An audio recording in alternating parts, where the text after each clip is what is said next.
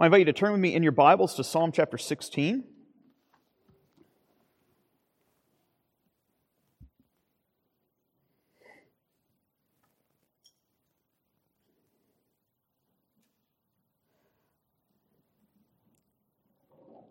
It's a short hymn, short psalm, but one that has, like every other psalm, of course, great power, but one here that points us to the resurrection of our Savior, the Lord Jesus Christ. Psalm chapter 16, a miktam of David.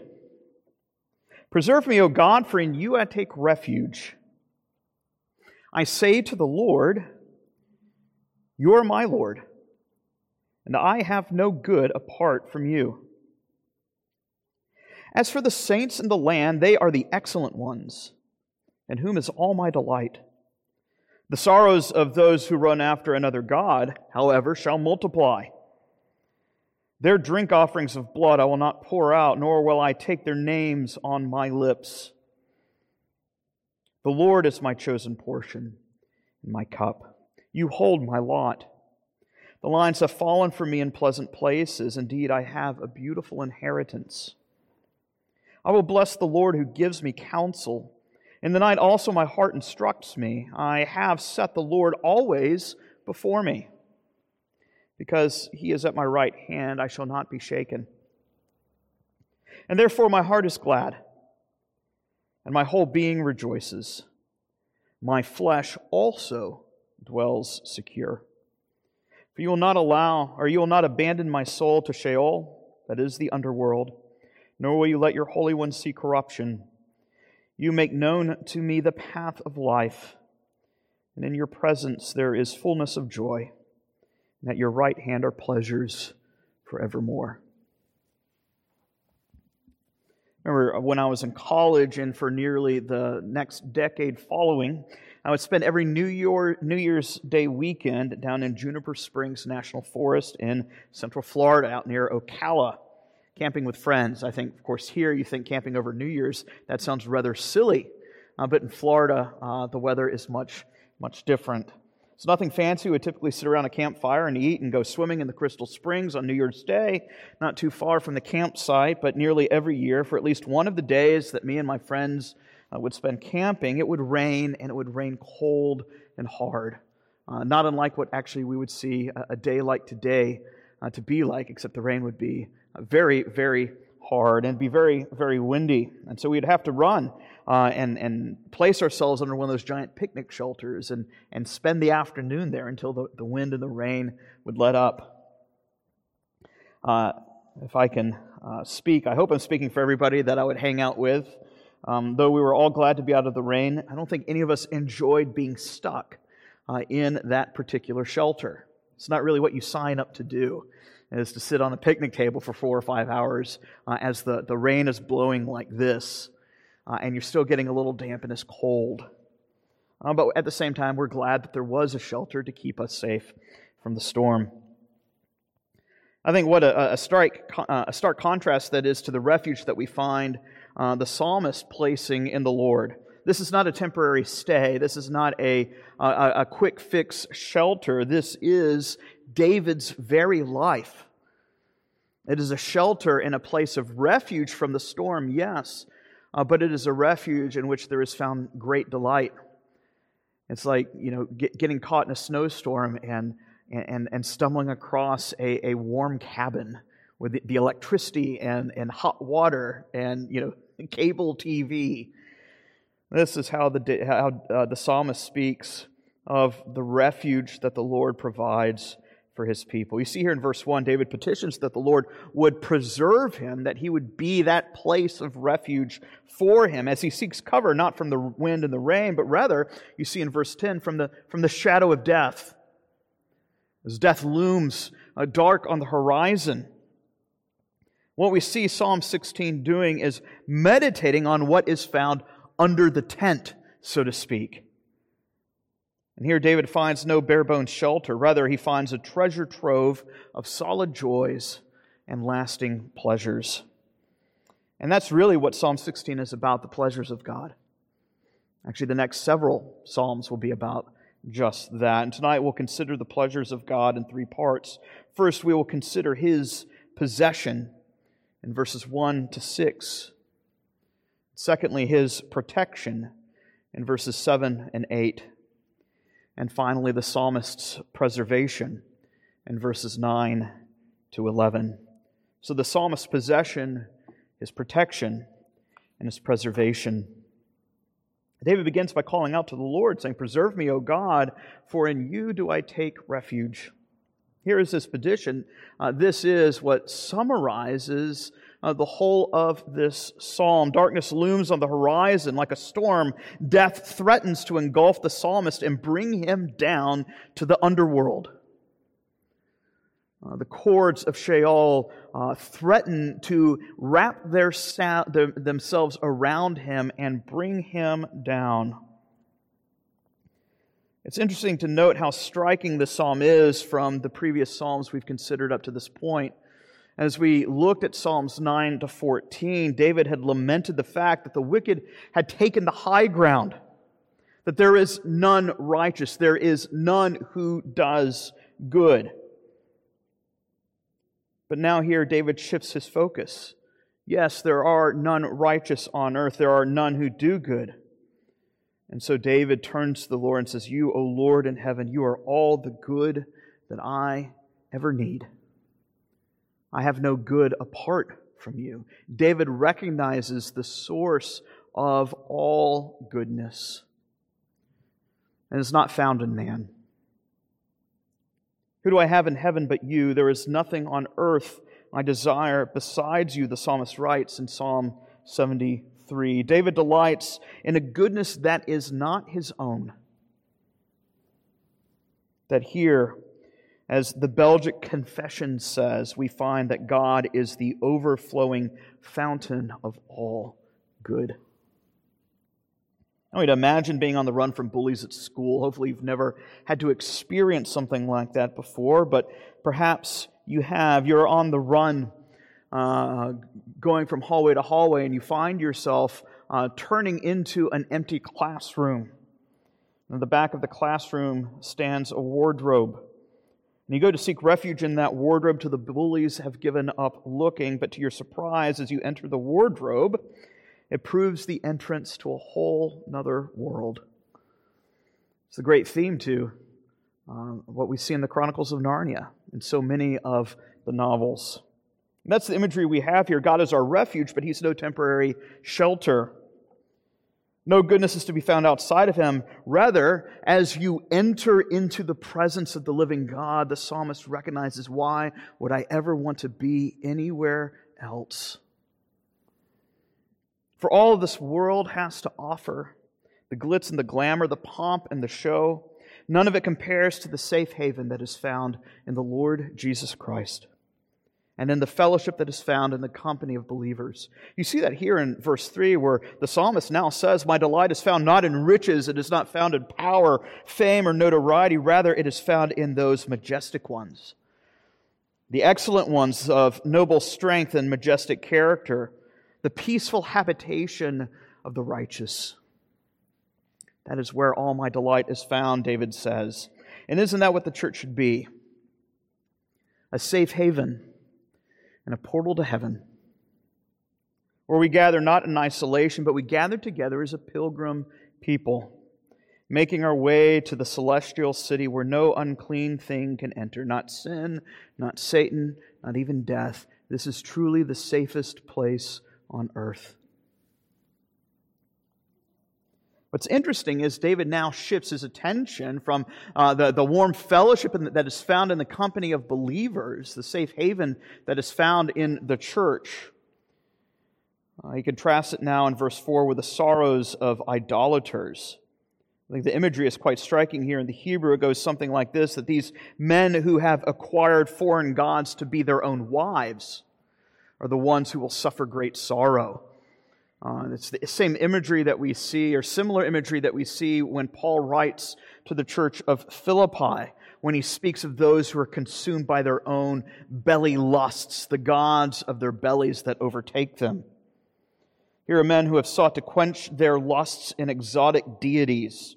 They have committed spiritual adultery. They have drenched themselves in the blood of pagan libations, having sacrificed their children to the idols of Canaan, as we see recorded in Psalm 106. Driven by thirst, they have pursued broken cisterns. They're seeking to quench their thirst by something that cannot satisfy. David doesn't use the imagery here, but you can imagine a sailor being lost out in the Pacific Ocean, and the thirstier he gets, the more he longs to drink from the water around him, and yet that salt water simply makes him more and more thirsty. It does not quench his thirst, but rather it leads him to death. This is what David envisions of the wicked. Their sorrows shall multiply, those who pursue to take other gods as their very wives, as it were. And David will have none of it. He resolves that he will have no fellowship with the unfruitful works of darkness. His delight is found in those who delight in the Lord, and his delight is found in the Lord himself, and his delight is found in the inheritance that the Lord gives, the Lord's possession, the Lord's person, and the Lord's people. That is what the psalmist finds to be the object of his great affections. He will not take up the cup of idolatry. Rather, he will take to his lips the cup of salvation and call on the name of the Lord. As he says here in verse 5, the Lord is my chosen portion and my cup. Quite literally, the Lord is the portion of my portion. He is the creme de la creme. It's the icing on the cake. We see here some robust imagery given to us from the book of Moses. When the Lord led Israel into Canaan, every tribe, every family was apportioned their own parcel of land as their inheritance. It was to give them a thumbnail sketch, a picture of the new heavens and new earth, right? That's what Hebrews 11 tells us. That earthly Canaan is a picture of the heavenly Canaan. And yet as Israel enters the land, every family finds they're given their own plot of land. How great is it? I'm saying this as a guy who's trying to purchase a home.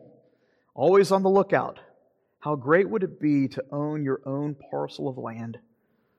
How great would it be to have that parcel of land given to you? And this is what David speaks of. He speaks of that chosen inheritance, that promised possession that is his. But we see here that for the psalmist, heaven is not heaven apart from the Lord's own presence. More important than the land that's given to him, he says that the Lord himself is his chosen portion and cup. If we can use something of an illustration here for those of you men who are married. Remember the day of your wedding when you saw your bride walk down the aisle. And how beautiful she was, dressed in white.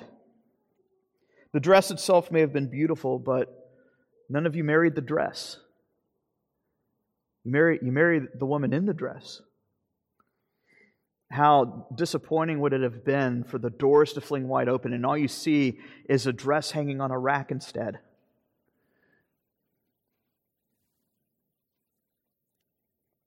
If we could use that analogy, heaven here is the wedding garment.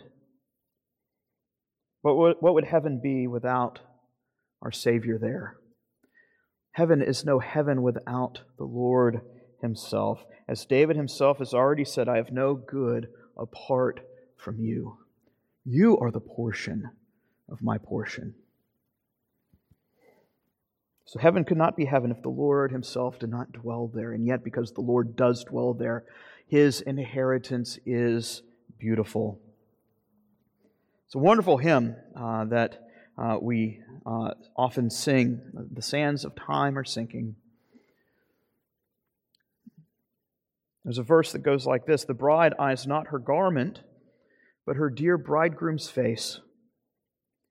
I will not gaze at glory, but I will gaze on my King of grace. Not at the crown that he gives, but on his pierced hand. The Lamb is all the glory of Emmanuel's land. See, David looks out and he sees his inheritance. He sees the Lord, the land, and His people. And he says, I have a beautiful inheritance. These boundary markers, they carve out what the Lord Himself has given to me. It has been made mine. They have fallen to me in just the right places. They have fallen in the pleasant places. David says, my inheritance, what the Lord has allotted for me, my destiny as it were, it is a beautiful one. But David here is not speaking simply of his future possession.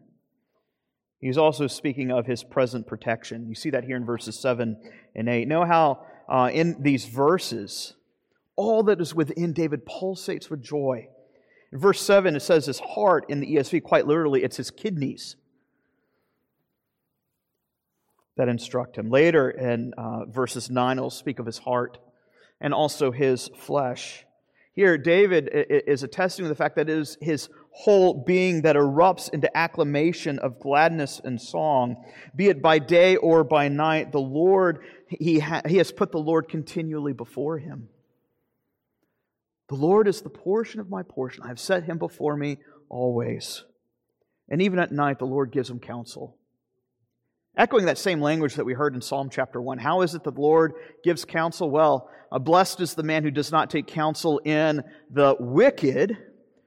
Rather, the blessing is upon the man who meditates on the law of the Lord day and night. Here David is saying how the Lord instructs and gives counsel to him through His Word. The psalmist contemplates and ruminates on the ways in which the Lord, by the word of the Lord, has made known the way of the Lord to David and the path that he should walk in this life. And in doing so, as we've been covering and working our way through the book of Proverbs, it is through that wisdom that the man who fears the Lord is hedged in and made safe. He is protected and kept safe from all harm. You know, in ancient battle, the soldier, every soldier was clad in armor, and he was fashioned with two particular instruments of war apart from his armor. On the left side would, of course, been his shield, and on the right side would have been his sword, both a weapon for defensive armory and a weapon to go on the offense. But I want you to think about this. Think about how vulnerable your right side is because you have no shield there. Yes, you can go on the offense, but what do you do if an arrow comes to you from the right? Well, the idea is the man to your right with his shield would hold it up to protect you. The man to your right is your trusted guardian and friend, the one who keeps you safe from those places where you are the most vulnerable. We recognize that even in modern language when we speak of somebody being my, right-hand man. Is the trusted aid and confidant. Well, that's what David is saying here. He says, the Lord is at my right hand. The Lord is my right-hand man. He is the one who guards me in and protects me.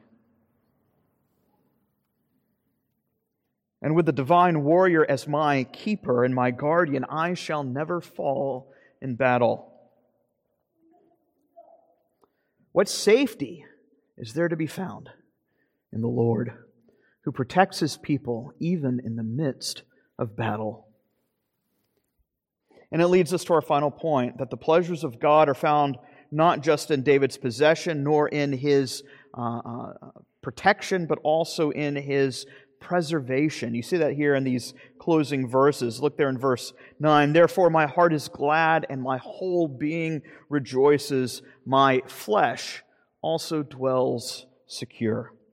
Notice that it is my flesh, he says, that also dwells secure. Not just the inner man, but the outer man. The pleasures of God are so rich and so free that not even death can spoil the pleasures and delights of the living God. This here for David is not an allegory. David is not simply speaking of spiritual safety. Verse 10, he says, "You will not abandon my soul to the underworld, to the nether regions, to Sheol. Rather, and you will not let your faithful one, your Holy One, see corruption. And it is here we begin to recognize, this passage sounds really familiar, doesn't it? That David is speaking not primarily about himself, rather he is speaking about his Son and his Lord, the Messiah. So striking, isn't it, that when you read Peter's sermon on Pentecost, which psalm does Peter direct the nations to pay attention to? It's this psalm right here. This and Joel chapter 2. If you turn with me to Acts chapter 2, I think this is important to recognize.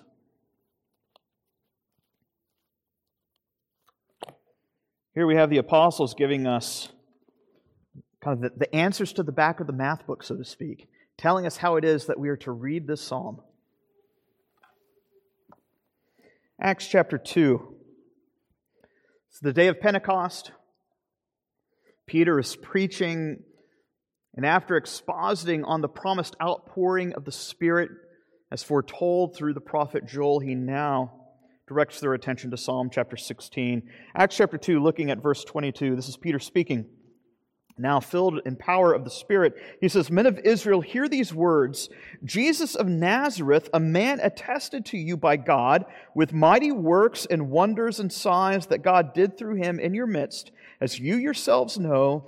This Jesus delivered up according to the definite plan and foreknowledge of God, you crucified and killed by the hands of lawless men. But God raised him up, loosing the pangs of death, because it was not possible for him to be held by it." Why can Peter say this?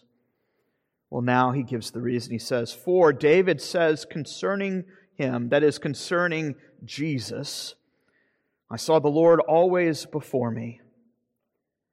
For he is at my right hand, that I might not be shaken. Therefore my heart was glad, and my tongue rejoiced. My flesh will also dwell in hope. For you will not abandon my soul to Hades, nor will you let your Holy One see corruption. You have made known to me the paths of life. You will make me full of gladness with your presence." And now notice what Peter says. "Brothers, I say to you with confidence about the patriarch David, that David both died and was buried, and his tomb is with us to this day. Being therefore a prophet, and knowing that God had sworn with an oath that he would set one of his descendants on his throne, he foresaw and spoke about the resurrection of the Christ, that he was not abandoned to Hades, nor did his flesh see corruption. This Jesus God raised up, and of that we are all witnesses." Notice what Peter is doing. He is properly interpreting Psalm 16 as David himself is saying under the inspiration of the Spirit, "You will not allow me, or you will not allow your Holy One to see corruption." Peter says, let's stop there for a minute. How can David be speaking of himself if he is still dead and in the grave? Peter's conclusion is not, therefore, the Old Testament is false. Rather, the Old Testament is speaking here about somebody different than David.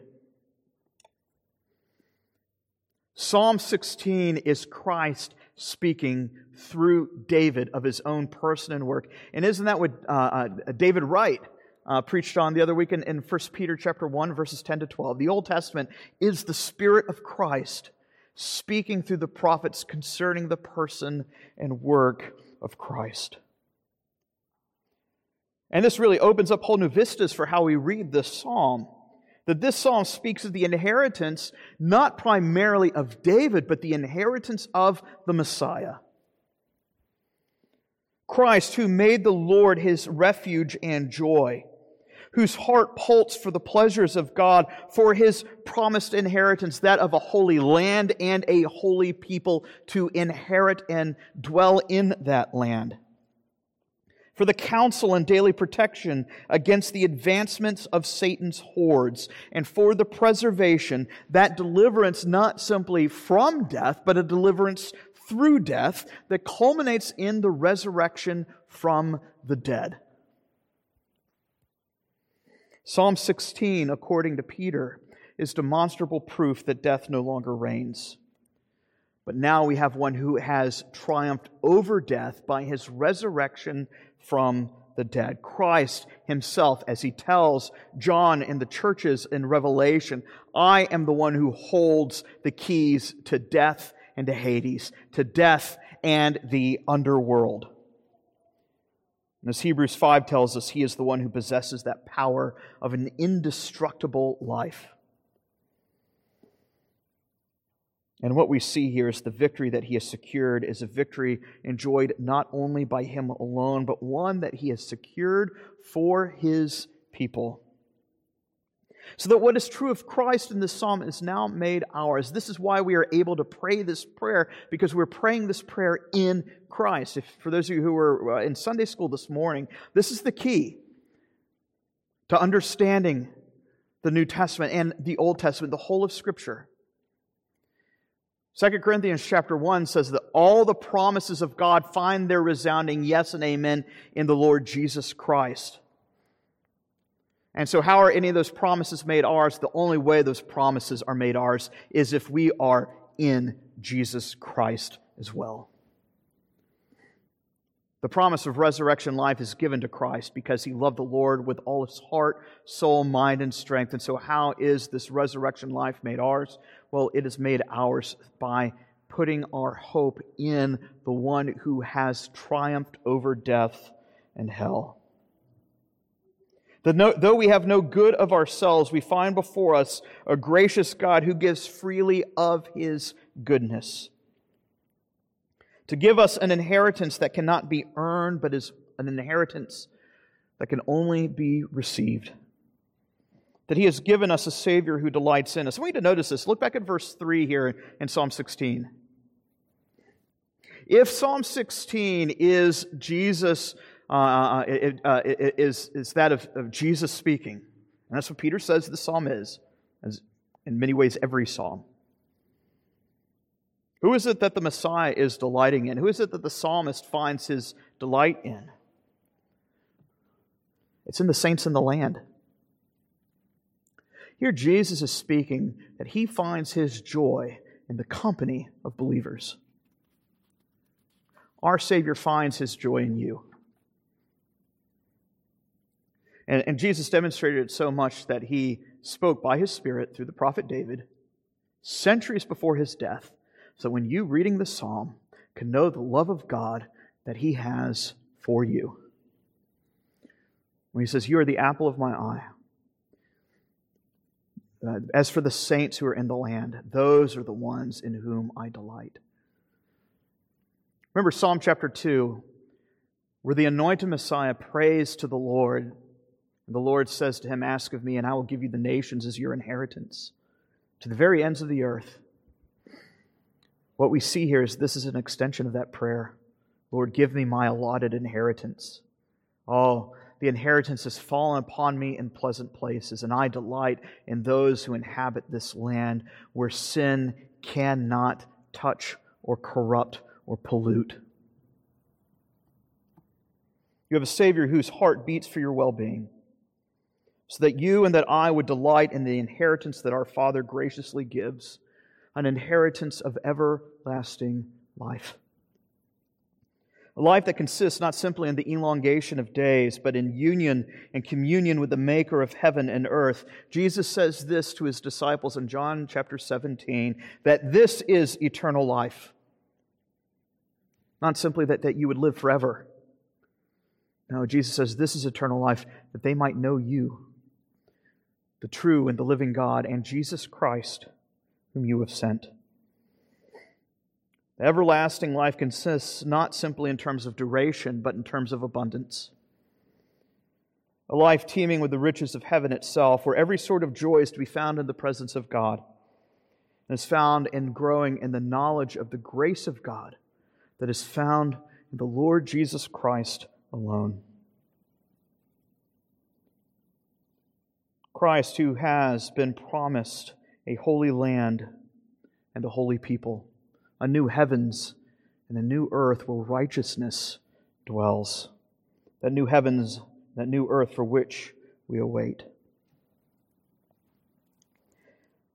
Calvin, in commenting on the psalm, he writes this. He says, "For we know that the grave of Christ was imbued with the life-giving perfume of His Spirit, that it might be for Him the gate to immortal glory." See, the pleasures of God are found in this, that God has raised His Son from the dead, Christ to be the great trailblazer of our faith, who has opened up a new and living way that we might be able to draw near as pilgrims in this world, making our way to that pleasant land. Heaven is our inheritance, and through Christ it is made ours, for He is ours. And He has come to give those solid joys and those lasting pleasures that none but Zion's children know. Let us pray. Our gracious God and Heavenly Father, we do thank You for Your Word, and we ask that You would teach us to set our sights on Christ, in whom is found the treasures of Your deep delights. Oh, with the psalmist, we do confess that we have no good apart from You, and we pray that we would find our goodness solely in the triune God, Father, Son, and Spirit, the maker of heaven and earth. We ask these things in Christ's name. Amen.